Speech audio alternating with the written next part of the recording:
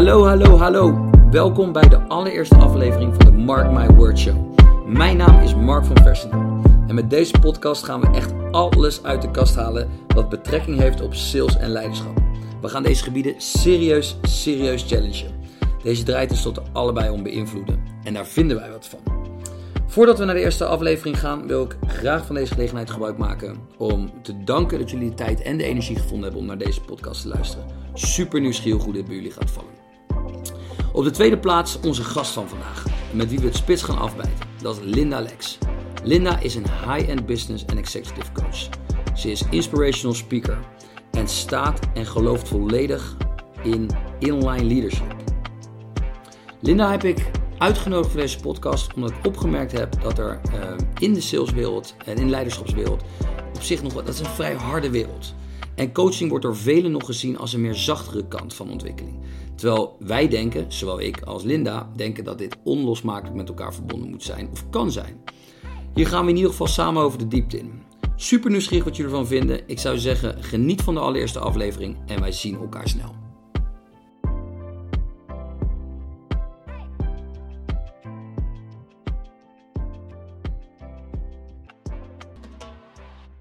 Linda, welkom. Ja, dankjewel. Welkom. Zoals aangegeven, super blij dat je hier voor tijd wilde vrijmaken om samen een podcast op te zetten. Ja.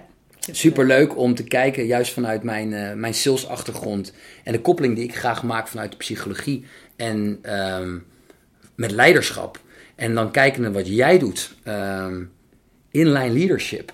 Mm-hmm. Vertel ons daar eens wat meer over. Ja, inline leadership, dat is eigenlijk het resultaat van een zoektocht van 10 jaar naar wat betekent leiderschap nou eigenlijk voor jouzelf. En welke impact kun jij maken op de wereld. En met name de laatste 5 jaar ben ik daar heel erg mee bezig geweest van wat is het nou, hè? Waarvoor ben je nou eigenlijk hier op deze aardbol en wat kan jij van betekenis zijn voor mensen. En in mijn beleving is dat echt als je heel dicht bij jezelf kan blijven.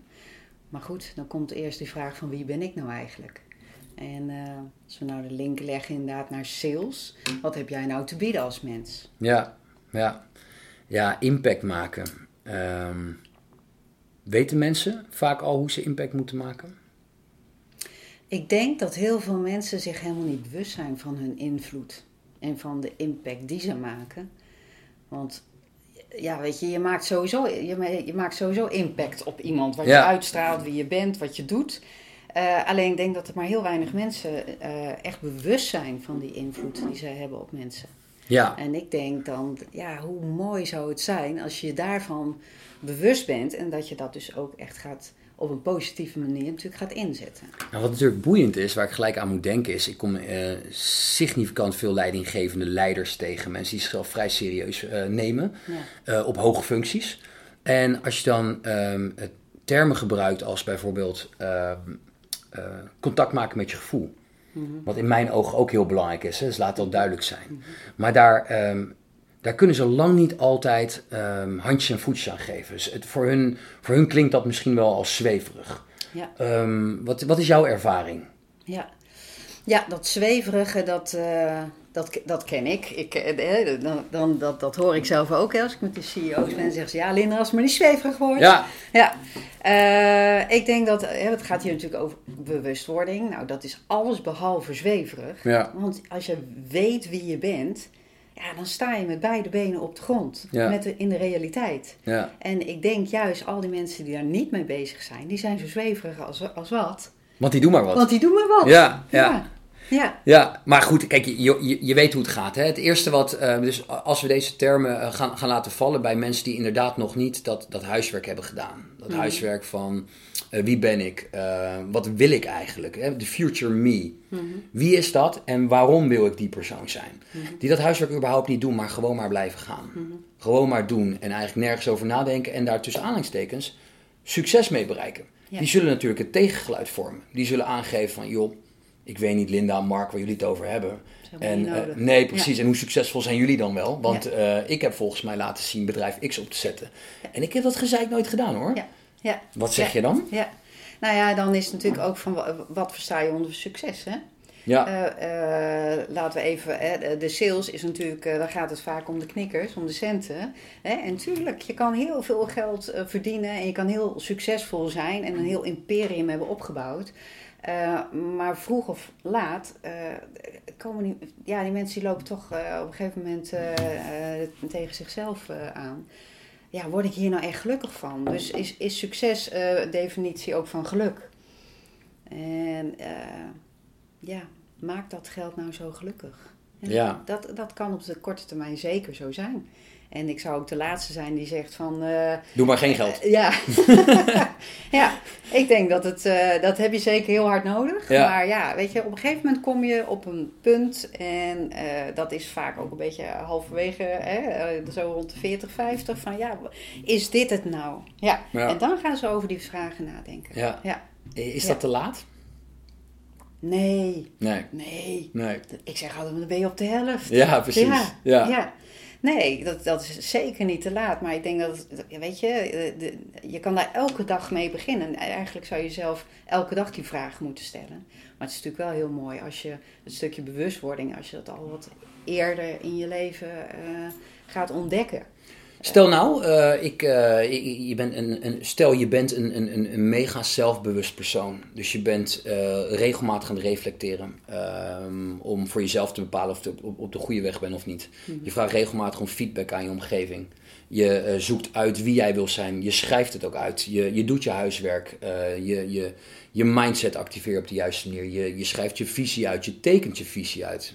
Missie, strategie, kernwaarden, doelen. Je doet alles wat je moet doen. Ja. Heb je dan nog een coach nodig? Ja, dat denk ik.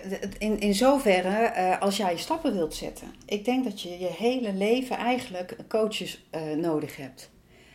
Waarom? Omdat je altijd mensen om je heen moet verzamelen.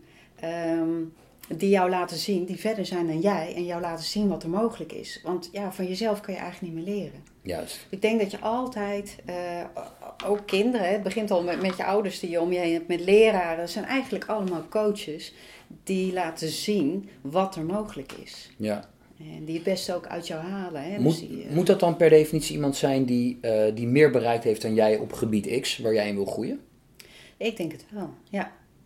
Die dat al doorleefd heeft. Want die weet van, zo voelt het. En ja, het is moeilijk. En ja, het is rete spannend. En ja, maar dat is mogelijk. Ja. Maar kan een miljonair een biljonair coachen? Ja, ik weet niet of dat als dat ambitie zou zijn, ja, weet ik niet. Ja. Nou, het is natuurlijk interessant om na te denken dat als een coach op een bepaald niveau acteert en in zijn hoedanigheid het voor elkaar kan krijgen om die persoon die verder is in ondernemerschap. Dus vandaar dat ik zei, kan een miljonair een biljonair coach. Een biljonair die heeft nog bepaalde beslissingen te nemen en heeft waarschijnlijk ook bepaalde blindspots die hem weerhouden van het volgende niveau. Mm-hmm. Klinkt op zich logisch. Mm-hmm. En moet per se de persoon die hem die blindspot laat zien, moet die per se ook al zo rijk zijn en zo succesvol? Oh ja, of kan dat bij wijze van spreken een kind zijn van 15? Ja, dat kan. Ja, zeker. Ik denk dat het... dan heb ik je vraag net even niet goed gehoord.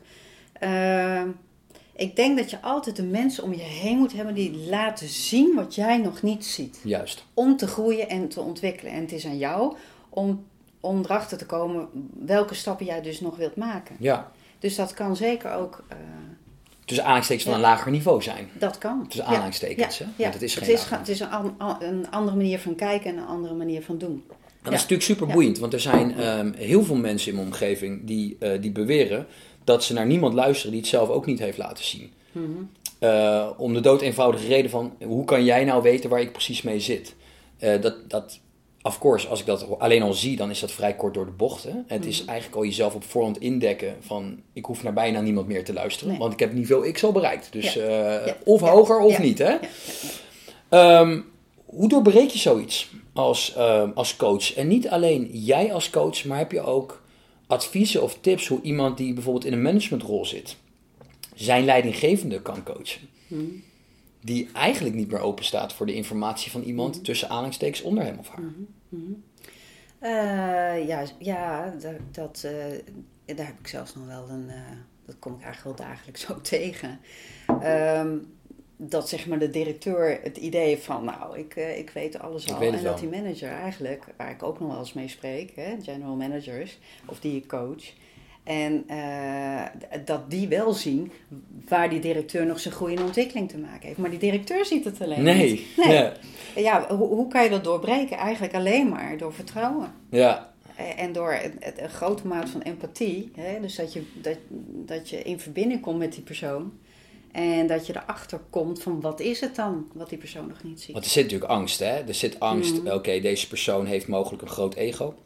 Meestal. Maar in ieder geval een ego waar nog aan gewerkt moet worden. Laten we het even zo omschrijven. Bepaalt ook mede mijn vervolgcarrière misschien wel. Of mijn evaluatiegesprek komt eraan. Dus veel mensen kiezen eigen voor hun geld. Zijn geneigd om de waarheid niet terug te koppelen. Ja. Waardoor de betreffende leider niet verder kan groeien dan dat hij op dat moment doet. Ja. Behalve dan als hij eventueel een coach extern inhuurt of iets dergelijks. Wat zou je iemand willen adviseren als ik met dat probleem naar je toe kom en jij coacht mij? Wat zou je mij dan zeggen? Wat voor handvatten kan ik gaan proberen eigen te maken om los van die veiligheid die ik begrijp, hè? Dus die veiligheid die je probeert te creëren zodat je directeur of je leidinggevende open staat om naar je te luisteren. Ja. Maar ik heb nog steeds de angst dat het dus achteraf een negatief effect heeft voor mij, omdat ik diegene ben die hem feedback geeft of kritiek geeft. Ja, dan gaan we eerst toch met die manager aan de slag. Want wat is het dus? Wat is die angst? Ja. En wat ik heel belangrijk vind, en wat ik ze ook leer, die managers in dit geval, om keuzes te maken, even je te onthechten van de situatie, hè, dus ook van je eigen belang, maar om altijd die keuze te maken, de juiste keuze die goed is voor het bedrijf. Ja. Of voor de mensen. Juist. En in dit geval, welke keuze is het beste? En dat kan dus inderdaad soms zijn om wel de waarheid te zeggen tegen die directeur. Als een soort van hoger doel. Yes. Ja. Want het gaat altijd, leiderschap gaat eigenlijk altijd om een hoger doel. Yes. Het gaat nooit om jouzelf. Ja. Maar ja, dan moet je echt ballen hebben. Exact. Want, Exact. Ja. Maar wat gebeurt er dan? En toevallig heb ik dat afgelopen week meegemaakt. En het was echt spannend. Maar wat gebeurt er dan? Uiteindelijk, weet je, dan gaat zo'n directeur dat inzien. En die heeft er enorm veel respect voor. Nou ja, dan gaat die hele... Dan gaan ze met z'n tweeën vliegen natuurlijk. En uiteindelijk was die directeur is dan tussen aanstekens ook een goede directeur. Als in hij heeft ook het vermogen om dat dus te zien. Ja. Is het lang niet altijd het geval. Nee. Is het dan nog steeds die manager wel het vertrouwen geven om die angst weg te nemen en zeggen, joh, ongeacht wat, het beste om te doen in deze situatie, het moet toch gebeuren? Dat zou ik adviseren, maar dat kan alleen als jij zoveel zelfvertrouwen hebt, als jij zo zeker bent van je zaak en dat je dus die keuze voor jezelf durft te maken. Dus dat kan je niet zomaar, dat moet niet elke manager gaan doen natuurlijk. Je moet dat eerst heel erg zelfverzekerd zijn. En dat je zegt van ja, maar dit is goed. Ongeacht van wat er gebeurt. En dan spreken we over een hele hoge mate van integriteit aan jezelf toe. Ja. En naar het bedrijf toe. Ja. Maar dan moet je dus eerst wel even met die manager aan de slag. Want anders dan wordt het natuurlijk een heel spannend iets. Ja, precies. Ja. Dus het gaat allemaal over vertrouwen en over zelfvertrouwen. Wat is voor jou het verschil tussen die twee in deze context? Je moet eerst op jezelf kunnen vertrouwen, voordat je ook die directeur het vertrouwen geeft. Oké. Dus het begint bij jezelf. Dus altijd. Begint bij jezelf. Ja. En vervolgens het vertrouwen voelen dat je kan zijn wie je wil zijn, wie je vindt dat je moet zijn. Mm-hmm. En dat uiteindelijk een ander dat vertrouwen dan nog eventueel beschaamt, dat is wel een volgend hoofdstuk. Want dat zou kunnen. Dat zou kunnen. Ja. En vandaar dat het zelfvertrouwen, ik probeer het even in mijn eigen woorden te vertalen, het zelfvertrouwen dusdanig aanwezig moet zijn, zodat als dat vertrouwen extern wordt beschaamd, dat je dan nog steeds terug kan vallen op je eigen zekerheid. Yes. En dus nog steeds weet, ik heb nog steeds het juiste gedaan, ik kan mezelf in de spiegel aankijken. Ja. Intentie was goed. Ja. En dat is eigenlijk hetzelfde als de koppeling naar sales toe. Ja. Wat verkoop je in dit geval? Je verkoopt waarheid naar jouw directeur toe. Maar dat kan dus alleen maar in wezen stel je jezelf kwetsbaar open, hè, voor de directeur, voor de gevolgen. Maar dat kan alleen als jij verankerd bent. Ja. Ja. Nou ja, kijk, op zich is de koppeling naar sales super interessant. Omdat sales door de regel heen natuurlijk een mannenwereld is. En we hebben het nu bij uitstek over het stukje vertrouwen. Maar ook het stukje ego. Wat in de weg kan zitten bij een manager of een leidinggevende. Ja. Om zelf uiteindelijk zijn hogere niveau te halen. Dat geldt bij verkopers natuurlijk niet anders. Dat zijn bij uitstek types die over het algemeen zeggen... ja, ik werk voor het geld. Ja. Ik werk gewoon voor het geld. Ik wil scoren. En ik kom er ook breed uit vooruit. En ze is volledig trots op gewoon. Het is gewoon hun ding. Ja. Hoe kijk jij daar vanuit jouw rol tegenaan? Ja, nou dit is niet mijn ding. Dat past mij niet, heel duidelijk. Ik snap dat het werkt. Maar dan kom je op het stukje van wat is jouw drijfveer? Ja. En, je hebt 2 soorten drijfveren eigenlijk. Hè? Dat is dus laten we zeggen, je geweten en je intuïtie. Hè? En van daaruit gebruik maken van je visie en je passie en je discipline om van invloed te zijn. Dat is mijn weg. Ja. Geldgedreven of ego-gedreven kan ook heel goed, hè? Ja. En dan kan je enorm veel invloed uitoefenen. Ja. Met die visie, geld verdienen, passie voor geld. Ja. En je discipline om keihard te scoren. Exact. Dat kan. Exact. Ja, dus dan werkt het ook. Ja, dat werkt zeker. Ja. Tenminste, het afhangt van welk doel je wil bereiken natuurlijk. Als dat succes voor jou betekent, dan kan dat. Ja. Dat is het. Maar het is maar inderdaad... En mijn idee is, die mensen... Want ik denk dat als jij echt ego-gedreven of geld-gedreven... of alles wat van je afstaat eigenlijk... Als dat jouw intrinsieke drijfveer is... Ik denk dat je jezelf vroeg of later tegenkomt. Want wat wil jij uiteindelijk nalaten? Dat jij bergen met geld hebt verdiend, maar ja... Maar goed... Maar ja, wat? Maar ja. Ja, weet je, ik kom zo... Het is leeg. Het is leeg. Het is zo leeg. Het is niet van jou, nee. Het is hebben. Ja. En het verschil tussen zijn en voldoening en zingeving of hebben, dat is buiten jezelf. Ja, maar wat is dat toch, hè? Want eens, overigens, dus laat duidelijk zijn, ik ben zeker wel een rationele jongen met een hele hoge behoefte voor spiritualiteit en ook het abstracte in wat er allemaal bestaat. En het blijft natuurlijk interessant dat als... ik heb een keer feedback gekregen op als ik percentages ga noemen, want die percentages slaan nergens op. Dus dan laat ik dat maar even achterwege. Maar als het overgrote merendeel van de verkoopwereld of van de hoog ego gedreven leiders, hoe je het ook went of verkeerd, zelf nog geen contact hebben gemaakt met wie ze zelf zijn. Met wat ze daadwerkelijk voelen. Als ze nog steeds geen idee hebben, zullen ze te alle tijden, alles wat wij roepen, zullen ze afdoen als zweverig of afdoen als maar jij begrijpt het niet. Ja. En het blijft natuurlijk een uitdaging, omdat in zo'n branche of in zo'n doelgroep, in zo'n functiegerelateerde groep, om dat te doorbreken. Ja. Want de verhalen zijn er al. Er zijn al heel veel verhalen van mensen die zichzelf zijn tegengekomen. Dus los van wat jij of ik vinden, het bewijs is er al. Ja. Er zijn de grotere leiders ook uit de geschiedenis, die zijn zichzelf allemaal tegengekomen nadat ze het narcistisch gedrag of ego gedreven of super money driven waren. Ja. En uiteindelijk tot de conclusie komen, ik ga alsnog dood. En als ik nou kijk wat ik daadwerkelijk aan impact heb gemaakt, of van waarde heb toegevoegd, dan waag ik te betwijfelen of ik daar mijn hele leven aan had moeten wijden. Nog los van dat ze ook vaak het idee hebben dat ze hun gezinsleven maar volledig moeten links laten liggen. Ja. Of vriendschap, of hobby's, of passies. Ja. Gewoon één focus, geld verdienen. Ja. Om volgens tot de conclusie gekomen. En de vraag die ik dan stel, waar heb je het nou precies voor gedaan? Want wat ga je precies met dat geld doen, als je dat geld alleen in je eentje kan opmaken? Ja. Nou ja, dat is inderdaad eigenlijk de mooie vraag die je kan stellen. Is kijk eens even vooruit op je begrafenis. En wat willen ze dat mensen van je zeggen? Ja. Hij was toch wel heel rijk, hoor. Hij was echt heel rijk. Echt heel veel geld. Hij was er nooit en weet ik wat allemaal. Ja, is dat wat je wil? Kijk, prima. Dat is je eigen keus.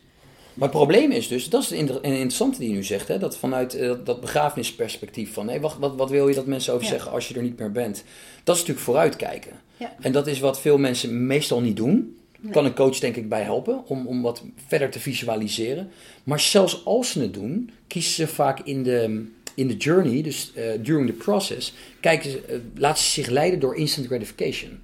Door hetgeen wat nu gevoelsmatig het meest oplevert. Ja. En dat is vaak toch dan geld of dat soort type dingen. Hoe doorbreek je dat soort gewoontegedrag bij mensen?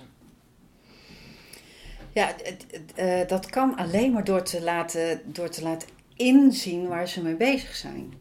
Maar aan de andere kant, weet je, als we het over coaching hebben, mensen moeten er wel voor openstaan. Kijk, als ze echt oogkleppen op hebben en gaan met die banaan, nou laat maar zitten, want dan hebben ze een muur om zich heen en dan willen ze niet. Ja, dan blijven we er toch lekker vanaf.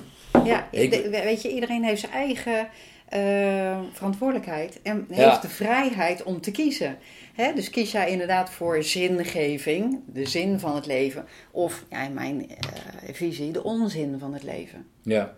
Want wat is geld? Ja. Hey, en ik hou er ook van. Hè? Ik bedoel, ik verdien ook goed. En, nee, ik ook, zeker. Absoluut. Ja. Maar het mooie is, wat ik met dat geld wil doen, is hele mooie dingen teweeg brengen. Dus we hebben het hard nodig. En je hebt je zekerheid, weet ik het allemaal. Maar mooie dingen creëren, daar is heel veel geld voor nodig. Ja. Maar als het aan zich, het doel, ik denk altijd, geld is een resultaat. Eén van de resultaten qua winst. Ja. Hè? Winst is tijd, geld, relaties en gezondheid. Ja. Die 4 dingen in balans. Maar als je alleen maar voor dat geld gaat, wat is het dan? Nou, dan gaat het vaak ten koste van bijvoorbeeld je fysieke gesteldheid, bij wijze van spreken. Hè? Van die 3 anderen. Juist, het gaat ten koste van die 3 anderen. Van gezondheid, van je relaties en van je tijd. En uiteindelijk dus geluk. Ja, ik wil zo meteen nog we hadden net muur aan. Dus een muur is natuurlijk een super interessant iets. Ook ik werk dagelijks met mensen die onbewust, voor zichzelf in ieder geval niet bewust, een muur om zich heen hebben. En daardoor zichzelf duidelijk in de weg zitten om een volgend niveau te halen. Op het moment dat je spiegelt of confronteert met die muur, dan wordt het nog pijnlijker en kwetsbaarder voor ze, waardoor ze geneigd zijn om dat stukje niet meer op te zoeken. Maar voordat we daar naartoe gaan, dus laten we die even parkeren en zo meteen op terugkomen. Omdat dat zeker zakelijk gezien super boeiend is, ook voor luisteraars en voor mensen die er interesse in hebben. Iedereen heeft te maken met mensen die een muur om zich heen hebben. Ja, hoe ga je daar dan mee om, zodat die muur omlaag gaat? Maar dat even terzijde. Voordat we daar naartoe gaan, hoe kwalificeer je nou een goede coach? Ik denk dat best wel veel mensen openstaan voor een coach. Maar tegelijkertijd de angst hebben dat er veel, tussen aanhalingstekens, rotzooi loopt. Ja. En dat is natuurlijk niet geheel ontoevallig, want in iedere beroepgroep lopen de prutsers en kwaliteitmensen en de upperclass klasbakken, zullen we maar zeggen. Ja. Ja. Wat is voor jou, voor deze mensen, een goede manier om een mentor of een coach uit te zoeken, te selecteren? Ja. Hoe kom je erachter of die persoon A bij je past, B of die daadwerkelijk toegevoegde waarde voor je levert? Ja. Ik denk dat, je hebt natuurlijk allerlei accreditaties, belangrijk. Toevallig had ik daar gisteren nog een gesprek over met iemand over de zin en onzin van accreditaties. Daar vind ik ook wel wat van. Dus vind ik ook wat gooi van. Op. Ja. Maar goed, ik wil niemand tekort doen, maar op het moment dat je inderdaad die licentie hebt of de accreditatie hebt, dan sta je dan ga je de eerste stap zetten om te gaan coachen. Juist.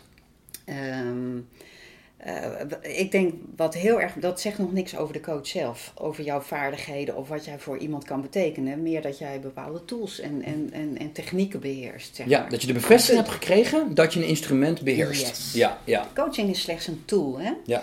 Voor mij, ik heb echt gezegd, coaching is a way of living.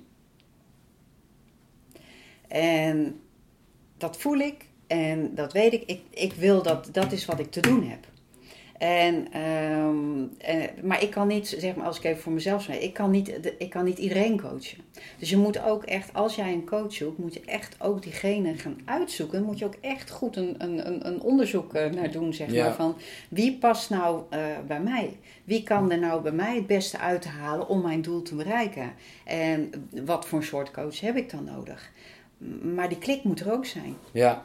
Want als dat er al niet is, vertrouwen, klik, kennis, inzicht, ervaring natuurlijk. Ja. Maar het moet vooral, je moet je ook echt goed voelen bij iemand. dan komen we weer op een stukje vertrouwen uit. Zeker. Ja. Zeker. Kijk, vanuit de sales, ik werk natuurlijk met heel veel sales professionals. Ook met compleet andere types, maar de grotere doelgroep dat zijn sales professionals. Dus bij uitstek weet ik dat mensen zichzelf heel goed kunnen verkopen. Door de manier waarop ze zichzelf voordoen, door de manier waarop ze zichzelf presenteren, de woorden die ze gebruiken, de ervaring die ze uitstralen. En dat alles, dat vormt een verhaal in iemands hoofd. Een verhaal wat iemand graag wil kopen. Ja. Dat zijn mensen die goed kunnen verkopen. Ja. Dus goede verkopers kunnen ook goed een verhaal verkopen, vaak. Ja. En het gevaar, vind ik, dat erin zit, is dat daarachter nog een hele berg met leegte kan zitten. Ook bij goede verkopers. Want goede verkopers kunnen voor een slechte dienstverlening werken. Ja. Goede verkopers kunnen voor een slecht bedrijf werken. Ja. Maar de manier waarop ze het presenteren is goed. Ja. Alleen de back-office, de uitvoering van de dienstverlening, dat laat dan te wensen over. En datzelfde kan natuurlijk ook zijn bij een coach. Een coach kan zichzelf goed presenteren en met een soort van referentieachtig verhaal aantonen waar hij of zij al gewerkt heeft. Maar dat hoeft nog steeds niet te betekenen, los van de klik die er dan wel is, dat die persoon hem of haar kan helpen. Dus als we dat nog praktischer zouden kunnen uitzoeken, wat zou jij iemand adviseren die op die manier bezig is met zijn due diligence, heeft 5-6 coaches gesproken en moet dan de juiste kiezen? Hoe zou je die persoon adviseren om dan echt een keuze te kunnen maken van die moet ik doen? Nou, ik wil even inhaken op jouw uitspraak van een goede verkoper. Is dat een goede verkoper? Wat is de definitie van een goede verkoper? Als jij bullshit verkoopt, dan ben je in mijn ogen geen goede verkoper. Nee. Hij wordt wel graag aangenomen bij organisaties om voor de toko te gaan werken natuurlijk. Snap je. Ja. Dus dan inderdaad, dan zullen we moeten gaan definiëren wat wij vinden, of jij en ik, of hetzelfde of apart, wat de definitie is van een goede verkoper. En overigens ben ik het met je eens. Als jij niet gelooft in wat je verkoopt en je verkoopt een leeg verhaal, dan moet je bij jezelf natuurlijk afvragen wat je aan het doen bent. Ja. En dan kom je eigenlijk weer bij dat vraagstuk, ben jij wel in contact met je gevoel en doe je wel de dingen die je moet doen op dit moment? En daar voor mij ben je dan waardeloos. Ben je echt waardeloos. Maar het kan natuurlijk ook nog eens zo zijn dat die verkoper dusdanig goed is en absoluut gelooft dat hij iets goeds verkoopt en dat het uiteindelijk niet goed blijkt te zijn. Omdat, dat kan ook nog. Hè? Dus dan hebben we het over iemand die vol passie, overgave en betrokkenheid zijn dienstverlening verkoopt en dat uiteindelijk de dienstverlening KUT blijkt te zijn. Dan nog steeds heeft hij, achteraf krijgt hij misschien terug, het is KUT, maar ik heb wel genoten van de manier waarop je het verkocht hebt en ik weet dat jij er niet zoveel aan kon doen. Either way kan het nog steeds zo zijn dat ook een coach denkt, laten we dan even die vergelijking naar een coach toe maken, dat een coach denkt, ik kan jou zeker helpen. Dat een coach het zelfvertrouwen heeft en de instrumenten en de tools tot zijn of haar beschikking heeft om iemand te helpen. Maar dat de praktijk uitwijst dat die niet toereikend genoeg zijn. Nee. Ja, dan vind ik, in dit geval, die coach die moet op een gegeven moment wel ingrijpen. Als die denkt, bijvoorbeeld je hebt een jaartraject en je echt halverwege denk je, ja, maar dit gaat hem gewoon niet worden. Ik ben niet de juiste persoon voor die klant. Ja, dan moet je als coach ook even in de spiegel aankijken. Ja. Hè? Want dan ga je wel weer je ego en dan gaan we centen spelen. En dan, dan wordt het hang- en wurgwerk. Kun je je voorstellen, heb je net een offerte gesloten van €40.000. Ja. En kom je daarna misschien €6.000-7.000 achter dat je echt op je tenen loopt. Ja. En dat je moet stretchen om die persoon verder te helpen. En dat niet lukt. Ja. Dat het zelfs energie gaat kosten. Ja. Hoe sterk ben je dan en hoe sterk kan je zijn om dan te zeggen, joh, volgens mij kan ik je niet verder helpen. Ja. Nou, sterker nog, ik heb dat eind vorig jaar meegemaakt. Ik was 4 maanden bezig met een managementteam in wording. En daar zou ik inderdaad een jaar mee aan de slag gaan. En na 4 maanden kwam het hoge woord eruit. Maar eigenlijk had ik al een paar keer aangegeven. Ja, jongens, dit gaat hem gewoon niet worden. Die mensen hebben het gewoon niet in zich om dat team te gaan vormen. Nee. Dus de conclusie was, jongens, we stoppen ermee. Niet doen. Ja. Heel even ging bij mij ook in, oh shit. Hè? Dat is dat ego-stemmetje. Hè? Ja. En toch doen. En het mooie ervan is, er is een veel mooier traject uitgekomen. Ja. Wat vele malen waardevoller is voor de organisatie en voor mij en voor de persoon in kwestie. Ja. Maar het was wel even spannend. Ja. Want je gooit echt... Zo zie je, dat zie je vaak wel, maar wel mooi. Je ziet wel vaak dat de universe dat op de een of andere manier toch terug lijkt te geven. Op een andere manier. Ja, en dat kan je zweverig noemen of niet. Nee, maar, kijk. Daar geloof ik in. En elke keer maar even terug van, lig ik nog wel on track? Ja. Kan ik mezelf nog aankijken? Ja. Nee, ik moet het toch even wel even zeggen. Mooi. Ja, mooi voorbeeld. Ja. En completely agree, overigens. Ja. Ik denk dat dit een mooi moment is om terug te gaan naar die muur. En die te koppelen aan kwetsbaarheid. Zeker zakelijk gezien. Waarin in vele culturen mensen niet het idee hebben kwetsbaar te kunnen zijn. Of überhaupt in ieder geval niet de behoefte hebben om zichzelf kwetsbaar op te stellen. Ja. Waardoor je dus vaak met een muur te maken krijgt bij mensen. En moeilijk door mensen heen komt. Ja. Wat zijn jouw gedachten daarbij?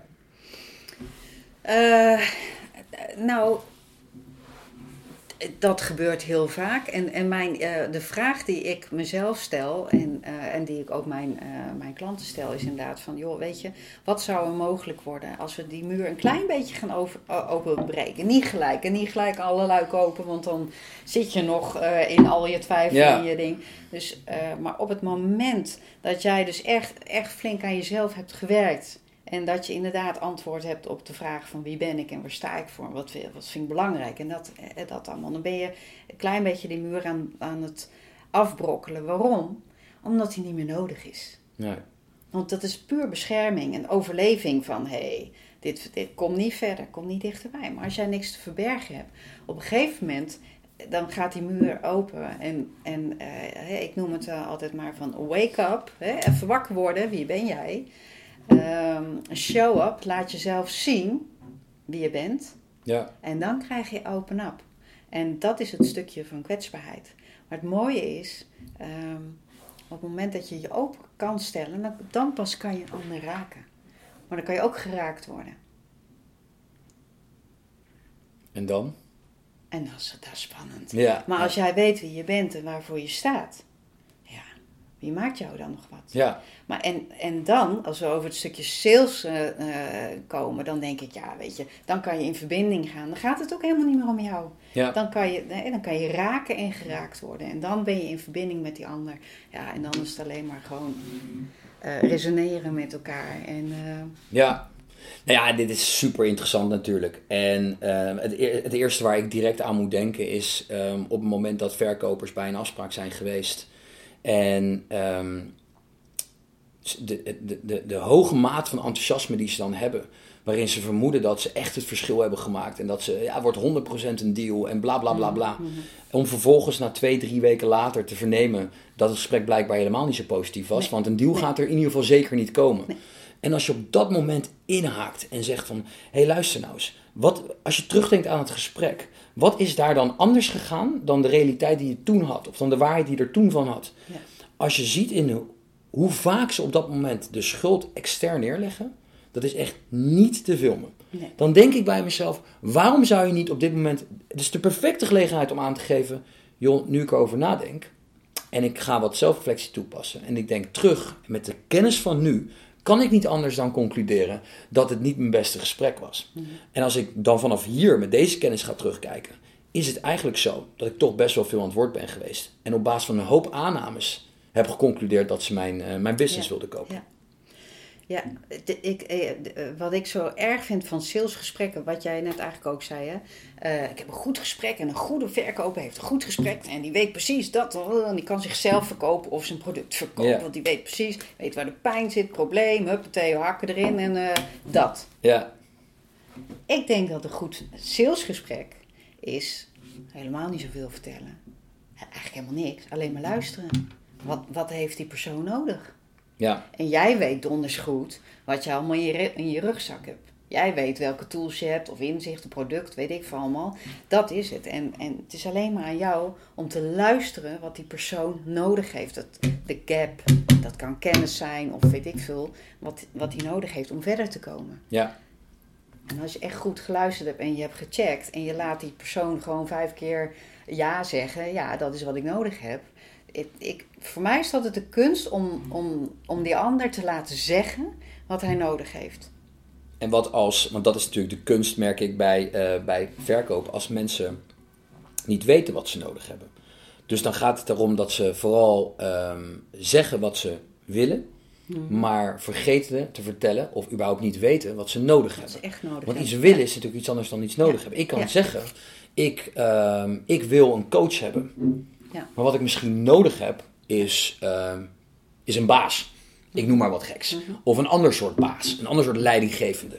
Ja. Dus het is super boeiend als je het hebt over behoeftesignalering. Of die behoefte, die in potentie ook latent kan zijn. Oftewel, je kan allerlei vragen stellen en mensen komen dan uiteindelijk tot de conclusie, oh, mogelijk zit het zo. En dat betekent dat je toch ergens wel een shift moet creëren in zo'n gesprek. Van, ik dacht dat ik dit nodig had, maar dat is eigenlijk iets wat ik wilde. Wat ik nodig heb is dat. Ja. En dat is een shift. Ja. En ik zou wel betwijfelen of dat alleen achterhaald kan worden met vragen en luisteren. Mm-hmm. Met vragen en luisteren.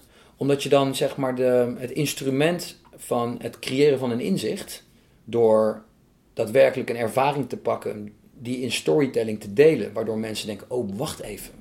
Nu je het zo zegt, ben ik wel geneigd om te shiften. Mm-hmm. Ik denk dat nog wel een skill is die ik daar graag zou bij willen aanvullen in je arsenaal. Maar in de basis komt het er inderdaad 100% mee eens. In de basis komt erop neer dat je goed kan luisteren naar wat er wordt gezegd en naar wat er niet gezegd wordt.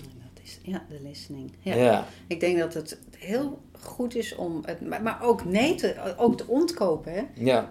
Als jij zelf het idee hebt, ja, maar dat is helemaal niet wat hij nodig heeft.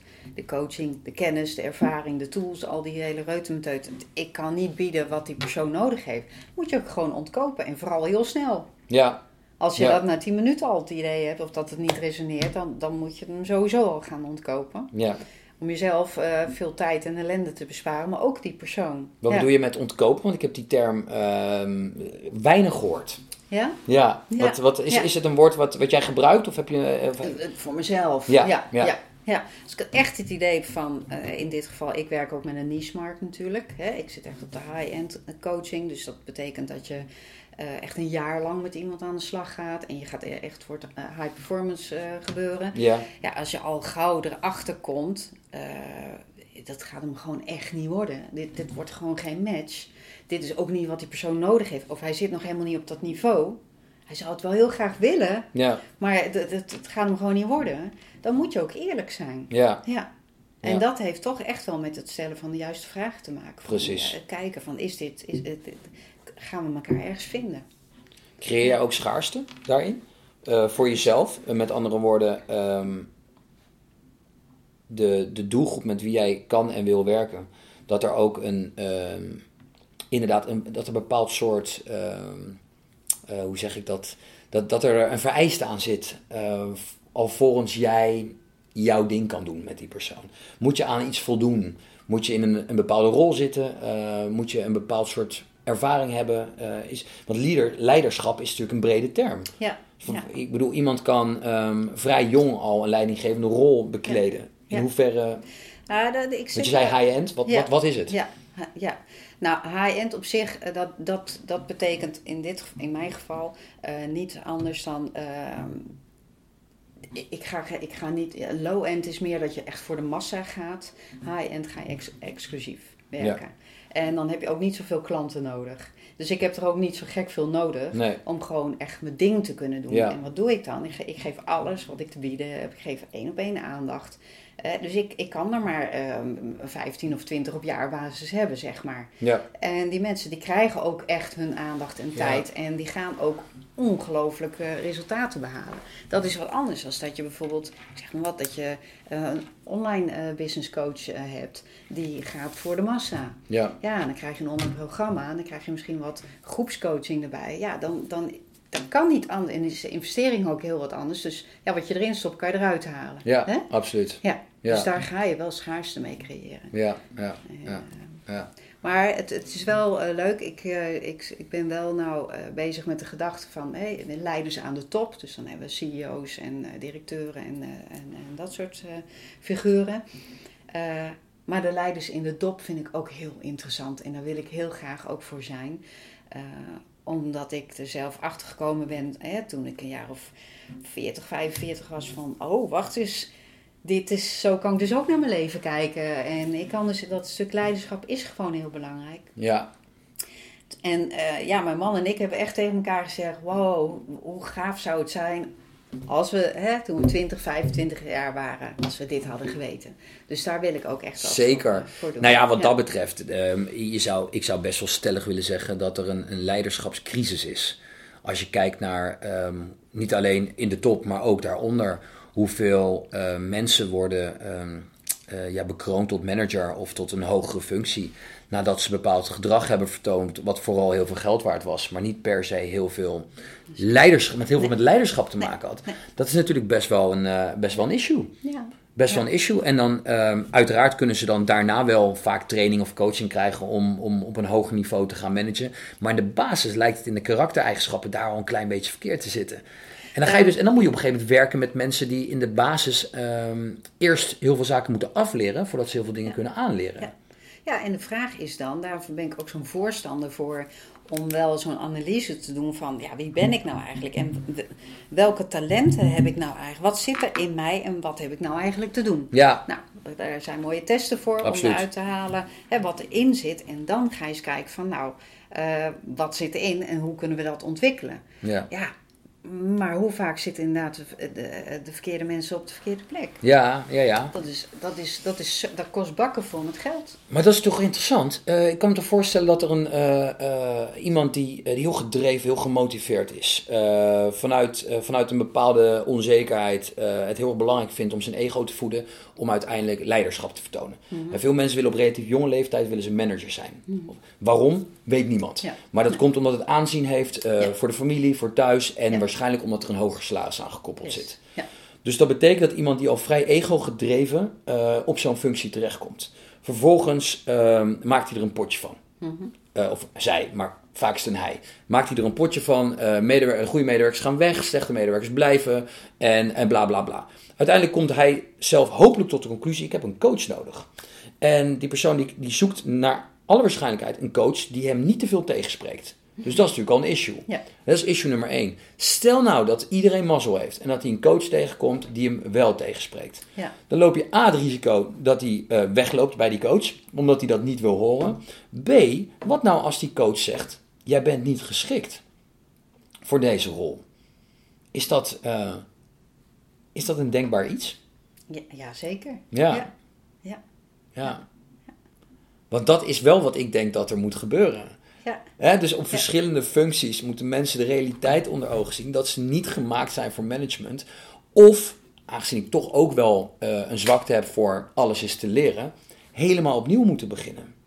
En dan kom je eigenlijk op nieuwe gewoontes aanleren. Je had het net al over high performance, over habits, gewoontes die je nodig hebt om op een hoog niveau leiderschap te kunnen doen. Of misschien wel sales. Wat zijn naar jouw idee gewoontes van een high-end leader? De gewoontes van een high-end leader. Ja, er zijn er meerdere van. Dat kan je niet zo eventjes 1, 2, 3 zeggen. Want je hebt verschillende leiders ook. En het gaat heel erg om de manier waarop jij... de manier waarop jij kijkt. En welke, ik noem het dan impactmakers jij hebt. En dan heb jij eigenlijk van nature dat leiderschap moet je in je hebben. Om een structuur te zien, de keuzes te maken, te onthechten. Je moet een beetje visionair zijn om te weten waar een organisatie naartoe moet. Je moet de juiste mensen om je heen kunnen verzamelen. Je moet kunnen loslaten. Nou ja, er zijn heel veel skills voor nodig om niet per se een high performance. High performance is meer voor jezelf ook, hè? Dat je het maximale potentieel uit je gaat halen. Dat heeft nog even niks met leiderschap te maken. Het zijn echt wel verschillende dingen. Ja. Maar de definitie op zich van een leider, die is nog best wel moeilijk te maken. Want je hebt verschillende leiders namelijk. Ja, eens. Zeker weten.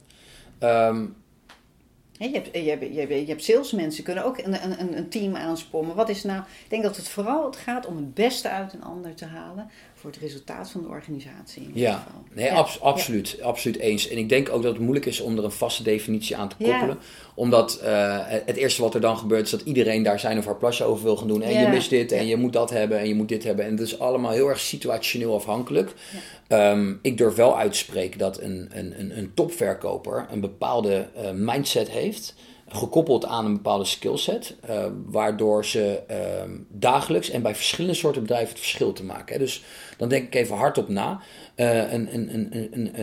Echt een duidelijke growth mindset. Dus echt openstaan om blijvend te leren. Mm-hmm. Dus die activatie van het ik ben nooit goed genoeg is iets wat binnen de sales als heel prettig wordt ervaren. Omdat hij namelijk elke keer nieuwe ervaringen opdoet in verschillende situaties. Die hij weer moet gebruiken om in de volgende situatie succes te zijn. Nieuwsgierigheid, dat je nooit uitgeleerd exact. Bent. Ja. Leergierigheid, nieuwsgierigheid, dat is echt iets wat in de mindset moet zitten. Ja. En vooral jezelf niet het verhaal vertellen dat je beter bent dan een ander. Nee. En dat omdat jij goed verkoopt, dat je per definitie een goede verkoper bent. En als jij vanuit die mindset doorpakt, is er een x-aantal skills. En dan denk ik inderdaad, waar we het net over gehad hebben, aan luisteren. Dan denk ik aan op een hele fatsoenlijke, concrete wijze goede vragen stellen. Het liefst zo open als mogelijk. Mm. En daar ook oplossingen aan te weten koppelen. Mm. En vooral, als je het over luisteren hebt, te luisteren naar wat er niet gezegd wordt. Mm. Daarnaast moet je in staat kunnen zijn om heel goed storytelling toe te passen. Dus je moet op een chronologisch, mooie manier moet je een verhaal kunnen vertellen. Waarin de uitkomst een inzicht is voor je gesprekspartner. Mm-hmm. En als je dat koppelt hier en daar met het creëren van een klik, een sociale antenne, empathisch vermogen. Ja, dan ga je langzaamaan naar de ideale persoon toe. En dat is denk ik voor veel mensen niet duidelijk. En eigenlijk is het een hele mooie combinatie wat jij nou schetst. Dat is inderdaad de sales-tijger die zich vastbijt in zijn doel en dat, hè? De discipline. En je moet discipline kunnen opbrengen. En aan de andere kant leergierigheid, nederigheid, respect, empathie, alles. Dus ik denk dat het een perfecte combinatie moet zijn. Nou, daar sla je de plank precies raak. Want dat is het. Het probleem zit hem in het feit dat als je te veel over soft skills gaat praten, dat er allergieën ontstaan bij de mensen die vooral aan die harde kant zitten. Ja. Omdat geld en ook leiderschap heel veel gekoppeld is aan euro's. En we kennen genoeg mensen die heel veel soft skills hebben, maar te weinig euro's omzetten. Ja. Of te weinig voor elkaar weten te boksen. En daar gaan natuurlijk nekhaartjes van overeind staan. Ja. Dus de kunst zit hem juist om dat te koppelen. En het punt is dat degenen die dus heel goed zijn in dat harde stukje, niet de kwetsbaarheid durven te tonen om in contact te raken met het gevoel. En dus ook die andere skills vanuit feedback, vanuit coaching en vanuit training echt eigen te maken. Het vrouwelijke gedeelte. Zo mooi, hè? Je hebt een balans, hè?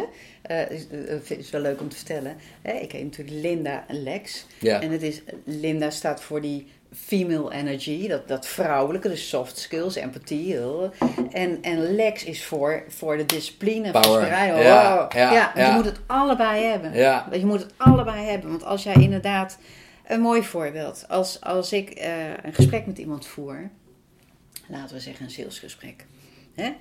Tijdens dat gesprek is er alle ruimte voor empathie, voor de hele verhalen, voor de listening, voor alles. Maar ik weet donders goed wat ik aan het eind van het gesprek bereikt wil hebben. Ik wil die persoon binnenhalen. Juist. Als dat mijn ideale klant is. Dat is het doel. Dat is het doel, want het is goed voor hem. Ja. Het is ook goed voor mij, maar het is ook goed voor hem. We gaan er samen een feestje van bouwen. Maar dat is die combinatie van al die ruimte, de ruimte geven voor ontwikkeling en voor je verhaal en voor luisteren wat er nou eigenlijk niet gezegd wordt. Daar binnen. Maar binnen een vast omlijnd kader en een eindresultaat. We gaan hem binnenhalen. Ja, we bijten me erin vast. Juist. Dus dat doel, dat is super boeiend. Als je kijkt naar verkopers, die hebben natuurlijk ook een doel. Ja. Verkopers hebben, of je nou een ZZP'er, een zelfstandig ondernemer dus bent, of je bent een commercieel directeur die een grote deal moet binnenhalen. Slepen, ja, dat zocht ik. Binnenslepen. Of je bent een verkoper die gewoon voor een basisdeal naar buiten gaat. Het doel is om die deal binnen te halen. Maar dat is lang niet altijd hetgeen wat wordt uitgesproken. Dus Oh ja. het wordt niet uitgesproken op voorhand. Nee, zeker op het laatste. Dan heel veel ruimte. Aan het einde creëren ze een soort van quasi-waarheid om toch maar te hebben over business. Ja. En dan volgens worden er allerlei dingen vergeten, zoals prijs, zoals wanneer komen we erop terug. Dus echt het concrete vervolg. Ja. De middelen die er wel of niet voor aanwezig zijn om daadwerkelijk serieus met elkaar door te praten. Laat ze in het midden. Ja, en dat is hartstikke zonde, want daar doe je dus die klant, of die potentiële klant, enorm mee tekort. Ja. Met jouw angst om niet de deal te kunnen sluiten. Exact. Je doet hem zo tekort. Want ze hebben die informatie nodig. Ja, ze geven aan, ik wil het heel graag. Ja, moet je eigenlijk niet verkopen. Ja, dat is toch achterlijk. Wat zeg je tegen deze mensen? Want hier zijn er heel veel van. Hè? Ja. En vooral, dus dan laat ik even de verkopers die door de wol geverfd zijn, laat ik even gaan. Want die weten dat einde vaak wel eraan te breien. Ja. Maar vooral de mensen die dus worstelen met dat zelfvertrouwen, dat zijn vaak ondernemers die zichzelf moeten verkopen in die situatie. Maar wat blij zijn dat ze een klik hebben. Maar wat blij zijn dat het prettig gesprek is. Ja. Maar wat blij zijn dat het nog steeds best wel leuk is. Ja. En dan tegen het einde van dat eerste uur of misschien 1,5 uur komen ze tot de conclusie, shit, nu moet ik het wel gaan benoemen. Ja. En op dat moment zie je vaak dat de koper zegt, nou bedankt, ik weet genoeg. Ja. Laten we er een keer op terugkomen. Ja. En die persoon denkt, oké, nu moet ik wat zeggen. Nu moet ik zeggen, oké, wacht even, wat spreken we af? Ja. En in hoeverre ben je geïnteresseerd voor een concreet vervolg? En die laat ze gaan. Die laat ze gewoon gaan. Of ze denken er niet eens. Nee, ze denken, dit is nog erger. Nog erger. Ja. Gaan in de auto naar huis en denken, nou, dat is best wel oké. Ja. En laten we over 2 weken even bellen, even kijken hoe het gaat. Daar hoor je natuurlijk nooit meer wat van. Nee, ik heb het zelf echt zo vaak zo gedaan in het begin. Ja. Want wat willen, in dit geval wij coaches, trainers, consultants, die willen helpen. Die willen begrijpen en die willen doen. Ja. En we zijn een soort liefdadigheidswerk aan het doen. Kappen ermee. Want je helpt, want dat is zo'n ding wat ik echt geleerd heb. Waarmee help ik die persoon? Hè? Sales is de ander helpen kopen. Als het goed is wel. Ja, als het goed is dat als je maar 100% achter je dienst Exact. Als je zelf volledig verkocht bent en je denkt, ik heb geluisterd en ik heb gezien en dat is wat ik heb te bieden, wat die persoon nodig heeft, zodat die ander verder kan. Geef hem dan ook de mogelijkheid om te kopen. Kijk, je weet een beetje hoe mijn content in elkaar steekt. Hè? Ik ben heel erg van het uitspreken van het doen en kappen. Hè? Dus echt kappen met die onzin. Ja. Zeg letterlijk 5 minuten voor het einde. Agendeer hem desnoods. Laat desnoods alarm afgaan. Oh sorry, dit is mijn alarm. Ik moet nu vragen of je interesse hebt in de order. Want anders durf ik het niet. Ja. Kan je bij wijze van spreken nog heel praktisch aanpakken. Anders doe je tekort. Eén grote grap. Alleen op dat moment kan daar vast een lach overheen. En dan krijg je in ieder geval een eerlijk antwoord. Ja. Dus dat is mijn manier om deze mensen te pushen. Door die beperkende overtuiging, door die angst heen. Wat zou coachend jouw manier zijn? Want niet alleen ondernemers hebben hier last van, die zichzelf moeten verkopen, maar ook echt nog serieus gewoon verkopers. Die niets anders doen dan verkopen, laten ook vaak nog in het midden, richting het einde van het gesprek, omdat ze simpelweg bang zijn dat verkeerslicht op rood gaat. Ze houden hem liever op oranje. Ja. Hoe zou je hen coachend nou bij de hand nemen? Want dit is angst, hè? Ja. Dus gewoon even stap 1 en alsjeblieft denk er even over na hoe we de luisteraars of wie er dan ook kijkt, dat ze voor zichzelf ermee aan de slag kunnen gaan. Dus als een soort van, hoe zouden we ze tips kunnen geven om zichzelf te helpen? Los van mijn botte manier van zet je wekker en maar meer want dat is namelijk een oplossing voor dat moment. Maar de langere termijn oplossing, de duurzame, zit natuurlijk in die angst, in die onzekerheid. Ja.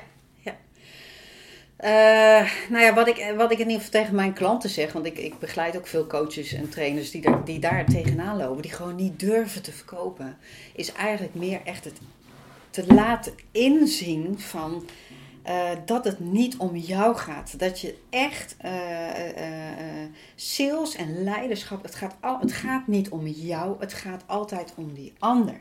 Dus En op een gegeven moment wordt het dan makkelijker voor ze. Ja. Want ze hebben het idee dat ze zichzelf moeten gaan verkopen. Dus, oh god, nou moet ik mezelf gaan verkopen, want ik ga hier geld mee verdienen. Maar wat ben ik dan waard? En ben ik wel goed genoeg? Dan komen al die stemmetjes. En, dan moet je eerst even zorgen dat je dat op orde hebt. En dan ga je verkopen. Ja. En dus het gaat niet om jou, het gaat om die ander. Dus dat is een shift in mindset. Dat is een shift in mindset. En dan wordt het in één keer zoveel makkelijker. Juist. Ja, dat kan ik me heel goed voorstellen. Ja. Dus, en daarna dan, hè? Dus super interessant als je die shift hebt gemaakt van wacht even, ik zit mezelf de hele tijd zorgen te maken en ik heb oorlog in mijn kop over of ik wel voldoende, of ik wel goed genoeg ben en hoeveel ik dan moet kosten. Ja. Maar het gaat in deze, ik ben daar daadwerkelijk om waarde toe te voegen. Ja. Ik heb het idee tijdens het gesprek dat ik die waarde heel goed kan leveren. Ja. Nu is het aan mij om daar ook daadwerkelijk het bedrag te gaan benoemen. Ja. Stel je hebt die keuze voor jezelf gemaakt, maar je krijgt het niet uit je strot. Het is op dat moment, want het is natuurlijk rationeel wel toe te lichten waarom je het wel moet doen. Want anders komt er geen vervolg of is het onduidelijk. Nee. Dus rationeel is wel toe te lichten. Maar men blijft daar maar zichzelf in wegcijferen. Ja. Wat moet ik doen als ik dat doe? Wat moet ik doen? Wat moet ik doen? Ja, gewoon heel veel salesgesprekken, heel veel oefenen. Het is gewoon echt puur gedragsverandering en leiderschap. Ik zal je wat vertellen. Ik had daar dus ook moeite mee. Hè? En wat voor mij ook echt doorslaggevend was, dat was ook een coach die tegen mij zei. Ik had dan veel salesgesprekken met die mannen. En die kwamen dan naar mij toe. En die gingen naar mij toe. Oh Linda, en dit, hier zit ik mee. En daar zit ik mee. Ze vertelden de hele ziel en zaligheid. Oh, dingen wat ik dacht, dat wil ik helemaal niet weten. Maar ze vertelden het toch. Want ik was een open, empathisch persoon. Hè? Dus, en wat gebeurde dan? Dan vergat ik gewoon die deal te sluiten. Ik vergat het gewoon. Want ik was zo... Je enthousiasme. En het ging helemaal mee. Ik was 1,5 uur met die persoon aan het nou, helemaal open. Je was eigenlijk al aan het coachen. Ik was al aan het coachen. En ik gaf allerlei dingen. En ik liet zien wat de mogelijkheden... En ik was enorm veel ruimte aan het geven. Maar ik vergat zelf ruimte in te nemen. Ik verkocht leiderschap, maar ik vergat zelf ruimte in te nemen. Super interessant. En wat zij zei tegen mij, want ik zei ik weet het niet, wat doe ik nou verkeerd? Wat doe ik nou verkeerd? Nou, dat deed ik dus verkeerd. En toen zei ze, Linda, die gasten, ze lopen gewoon over je heen. Ja. Je bent net een dame van lichte zeden. Ja. Je laat ze gewoon de hele... En dan zeggen, zo geregeld. Terug naar de vrouw. Ja. Oh, nou, ik denk, dit gaat me nooit meer overkomen. Ja. Dus maar dat is dus wel een heel interessant moment dat gebeurt, waardoor jij op dat moment tot de conclusie komt, oké, wacht even. Nu nooit meer. Nu nooit meer. Dus je moet het vooral ook heel vaak fout doen. En daarvan leren. En ieder salesgesprek, als je dat ziet als een oefening. Ja. Dus dan kom je op dat moment waar jij met je salesmensen, met je salesprofessionals mee bezig bent. Ga eens eventjes echt kritisch naar jezelf kijken. Waar ging het nou fout? Nou, bij mij ging het daar fout. Ja. En door echt eventjes die klap in je gezicht te krijgen, dat je denkt, oh, echt erg. Maar dit gaat me nooit meer overkomen. Ja, en want dan kom je weer bij, en dat is een beetje ook de rode draad binnen onze aflevering, is als je dan nadenkt over die kwetsbaarheid, die moet je dan wel durven hebben. Die muur die veel salesprofessionals om zichzelf heen hebben, is het extern te zoeken als een deal niet doorgaat. Ja. Ze zijn even vergeten dat tijdens gesprek 1 of gesprek 2 bepaalde essentiële elementen uit het gesprek niet hebben toegepast. Ja. Ja. En dat vervolgens in hun eigen waarheid achteraf, met de bias van achteraf kennis, maar dat zeg ik altijd, dus dat heb ik nu ook gezegd. Nee, dat heb je niet gezegd. Nee. Want anders had dit probleem had zichzelf niet voorgedaan. Nee. Dus als jij wil leren en je wilt gewoon rete goed worden in sales of in weet ik veel wat, dan begint het bij stap 1, erkennen, wacht eens, ik kan niet meer van mezelf leren, dus ik heb iemand anders nodig die mij de juiste vraag stelt en de kennis deelt en de inzichten en tools geeft om het beter te kunnen doen. Het begint altijd bij het stapje erkenning.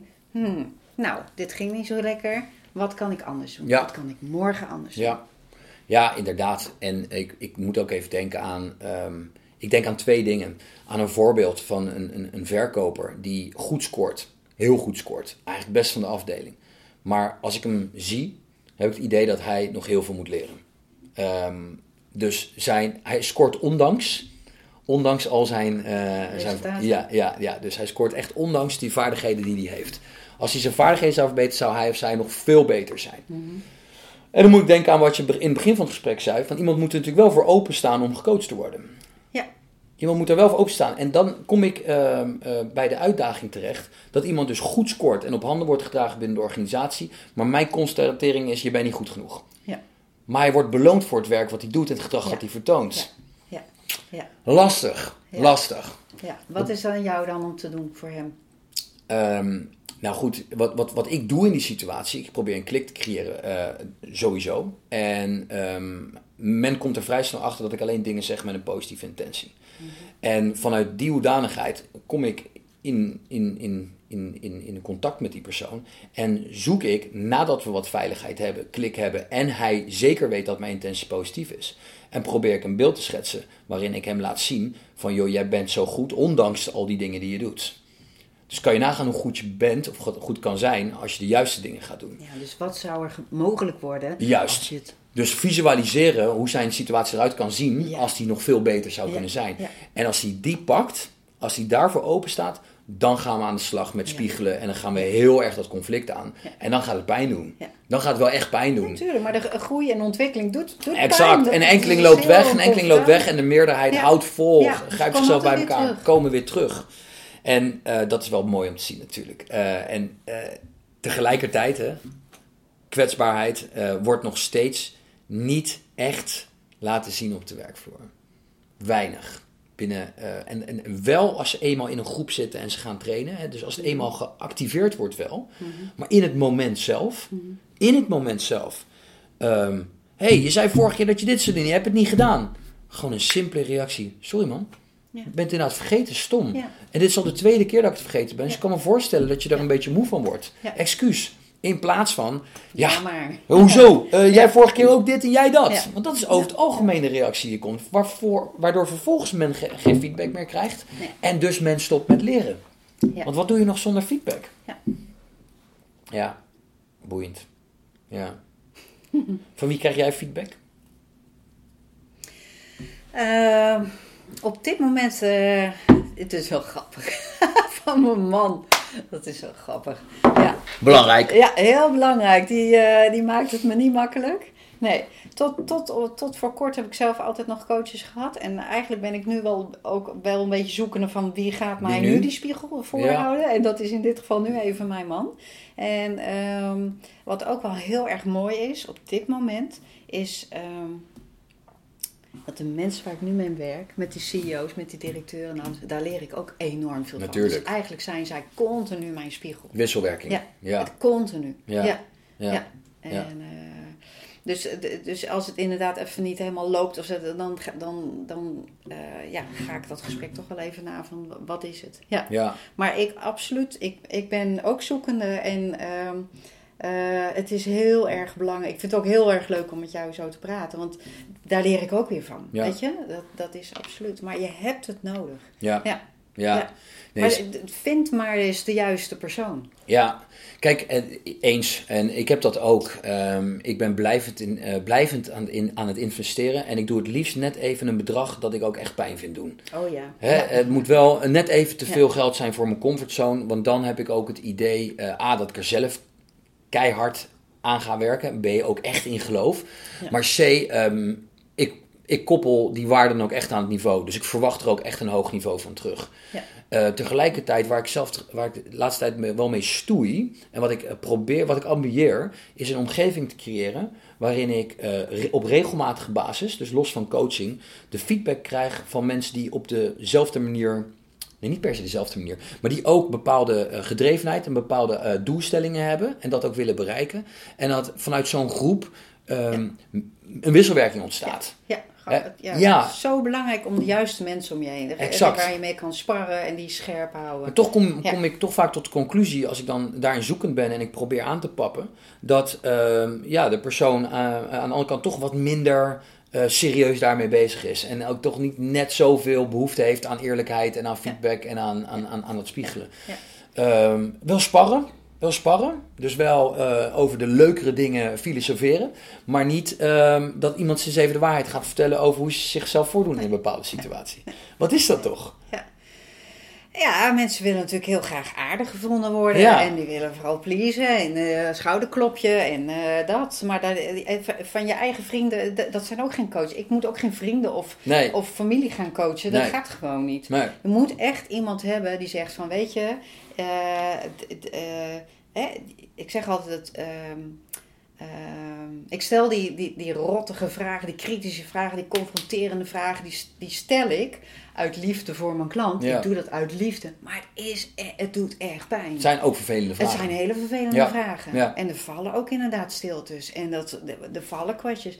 En het mooie is als ze dan s'avonds krijgen een appje, Linda bedankt. Ja. Maar het was echt niet even grappig, maar wel nodig. Ja. Ja, ik vind het wel grappig hoe je het brengt, want ik kan daar veel mee. Ook de koppeling met sales die we eigenlijk vandaag veel aan het maken zijn, die is best wel bizar.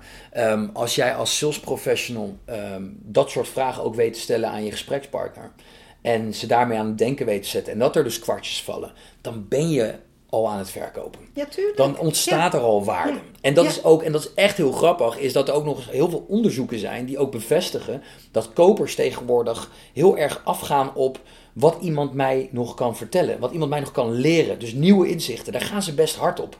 Dus met andere woorden, het creëren van een nieuw inzicht kan er al bijna in resulteren dat je daardoor een deal sluit over iets wat daar maar gedeeltelijk mee te maken heeft. Ja. Super boeiend. Het is ook zo mooi, hè? Stel je voor, iemand komt bij mij en ik heb dat is zo'n strategiegesprek. Dat gesprek op zich, of die nou koopt of niet, maakt niet uit. Dat is gratis, maar dat is zo waardevol. Het is niet gratis, het is vrijblijvend, zeg maar. Gratis. Het is zo waardevol, want je geeft die persoon zoveel inzicht. Dat is het. Dat is het.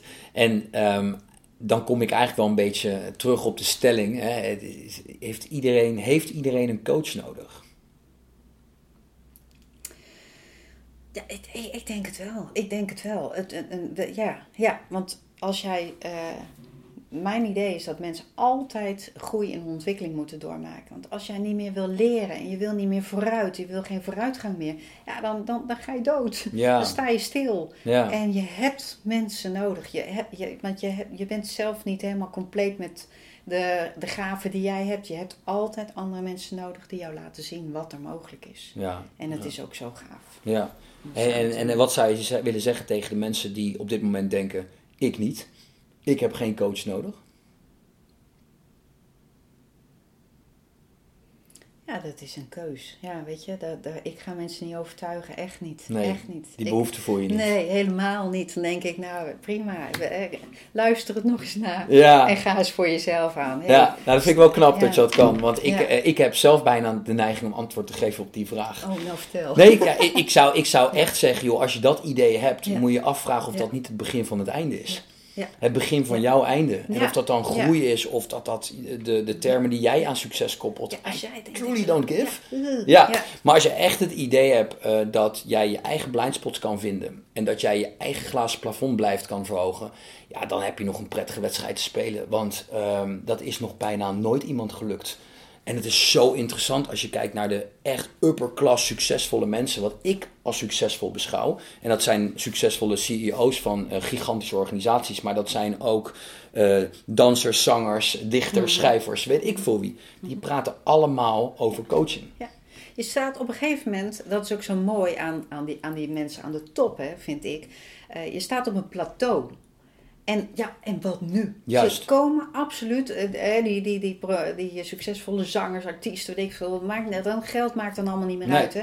Maar ze staan op een gegeven moment op een plateau. En wat nu? En als mens je moet stappen blijven maken. Ja. Want anders sta je stil. Ja. En dan is het, dat is achteruitgang. Dan is het inderdaad, hoe noemen we dat? Ja, het begin van het einde. Het begin van het einde. Het is echt achteruitgang. En je wordt niet alleen ingehaald door anderen, maar waarschijnlijk ook door jezelf. En dat lijkt me wel een pijnlijk iets. En dan krijg je inderdaad, dan krijg je de bore-out, de verveling. Dan krijg je de stilstand, dan krijg je depressiviteit. Dan krijg je als je geen uitdaging meer hebt. Ja. Als je niet meer uitgedaagd wordt, dat is toch verschrikkelijk? Ja, mooi. Hey Linda, ik denk dat ik je wil bedanken voor alle inzichten en leuke reacties en uitspraken die je hebt gegeven. Ik vermoed dat voor de luisteraar en eventueel voor de mensen die kijken op YouTube, dat dit super, super waardevolle informatie is gebleken. Ja. Waar kunnen mensen jou vinden? Waar ze mij kunnen vinden? Nou, mijn website is www.lindalex.nl en daar kunnen ze kijken voor een vrijblijvend kennismaking, waarin ze niet worden verkocht, waarin ze zelf moeten willen kopen en vanuit die mindset kunnen kijken of je waarde kan toevoegen. Ja. Nou, ik ben ervan overtuigd dat je die waarde kan toevoegen, dus ik zou je zeker aanraden als het gaat om coaching absoluut op het hogere niveau. Dus dankjewel voor alle inzichten. Heel graag gedaan, vond het erg leuk. Ja, zeker. Ja. Ik ook. Zou je nog iets willen meegeven aan mensen die op dit moment nog twijfelen? Of ze een coach in de arm moeten nemen en als ze dat dan doen, twijfelen. Op basis waarvan ze dan, zeg maar, dat wat voor zichzelf wat concreter kunnen maken? Ik denk dat die mensen heel goed voor zichzelf gewoon eens echt moeten gaan nadenken van waar sta ik nu op dit moment en waar wil ik naartoe? Ja. En wat heb ik daarvoor nodig? En dat is voor ieder mens weer verschillend. En daar ga je eens de juiste mensen bij zoeken. En het is natuurlijk ook heel prettig om dan gewoon eens te vragen, referenties en gewoon in gesprek te gaan. Juist. Ja. Maar het gaat om jou als persoon. Waar sta ik nu en waar wil ik naartoe? En in dat hiaat, wat heb ik daarvoor nodig? Ja. Klinkt interessant en klinkt ook logisch. En tegelijkertijd weet ik uit ervaring dat mensen het soms best lastig vinden om voor zichzelf überhaupt te gaan zitten en op te schrijven, wat wil ik nou eigenlijk en waar wil ik naartoe? En als ze dat al op papier krijgen, dan weten ze ook nog niet de stappen te formuleren, zoals bijvoorbeeld een coach bellen. En als die stappen al weten te formuleren, vinden ze het ook weer eng om een coach te benaderen. Want ze zijn bang dat als ze eenmaal bellen, dat ze gelijk in die carousel komen en denken, dan moet ik ook gelijk kopen. Ja, dat is hun angst. Zet je eroverheen. Ja. En als jij vooruit wil, dan je zal wat moeten doen. Dat stukje comfortzone, maak die eerste stap. En je dondert echt niet gelijk in het diepe. Ga het gewoon doen. Ja. Nou, ik wil zeker wel ook in de saleswereld een lans breken voor coaching. Sales professionals die onder best wel een behoorlijke druk staan om wekelijks, maandelijks, jaarlijks hun targets te halen. En heel erg gedreven worden. En ook in een wereld zitten waarin je alleen goed genoeg bent als je dus die targets haalt. Wat enorm kan knagen aan je zelfvertrouwen. En wat weer kan resulteren in angsten, in depressiviteit, in burn-outs, in vermoeidheid. Of in ander muurgerelateerd ego-gedrag. Onder het mom van ik ben niet te bereiken. Ook als ik mijn targets niet haal, dan voel ik me nog steeds niet kwetsbaar. Bla bla bla bla. Dat gebrul wat je natuurlijk in die ruimte hebt. Ja, daar moet eigenlijk wel wat aan gedaan worden. En ik denk dat dat daar een kentering kan worden aangebracht door in de basis al te kijken, oké, wat zijn überhaupt nou goede verkopers? Welke eigenschappen horen daarbij? Mm-hmm. Zodat je daarin al lichtelijk met elkaar een soort van ander soort cultuur kan creëren in je eigen salescultuur. Maar daarnaast moet er ruimte zijn voor 1-op-1 coaching. Ja. Dat moet er komen. En dat is er te weinig, denk ik. Ja. Nou, een mooie gat in de markt. Absoluut. Ja, misschien iets waar we het over kunnen hebben. Veel werk te doen. Hey, dankjewel. Het was superleuk. En we gaan elkaar zeker nog een andere keer in een show spreken. Dat denk ik ook. Yes, dankjewel. Ja. Ja, dank voor het luisteren naar deze podcast. Uiteraard hoop ik dat jullie er net zo van genoten hebben als dat ik heb gedaan terwijl we het gecreëerd hebben. Ik zou je nog willen vragen, nu je toch nog even aan het luisteren bent, om onze podcast te reviewen. Wij willen heel graag doorgaan met het maken van content. En daarvoor hebben we eigenlijk ook heel veel van jullie steun nodig. Dus als je zo lief, leuk, aardig zou willen zijn om deze podcast te reviewen, dan ben ik je voor eeuwig dankbaar. Dat gezegd hebbende, jullie kunnen me ook volgen op andere kanalen. Jullie weten inmiddels mijn naam, Mark van Versendaal. Volg me gerust op andere kanalen. Stuur me privéberichten als je samen met mij iets zou willen bespreken wat voor jou interessant is. Want met alle liefde gaan we dieper in op alles waar ik jou mee kan helpen.